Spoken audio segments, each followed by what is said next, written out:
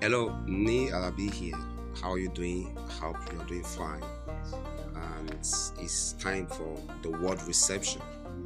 And this is a teaching program that is meant to impart and transform you, especially your spirit.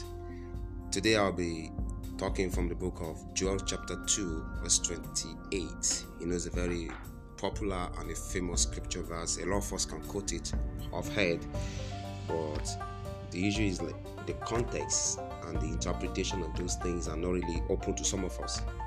By God's grace, I'll be your show most time on this channel, and I'll be showing you deep things from the scriptures. Today we'll be looking at the three powerful words in that very scripture. I'll say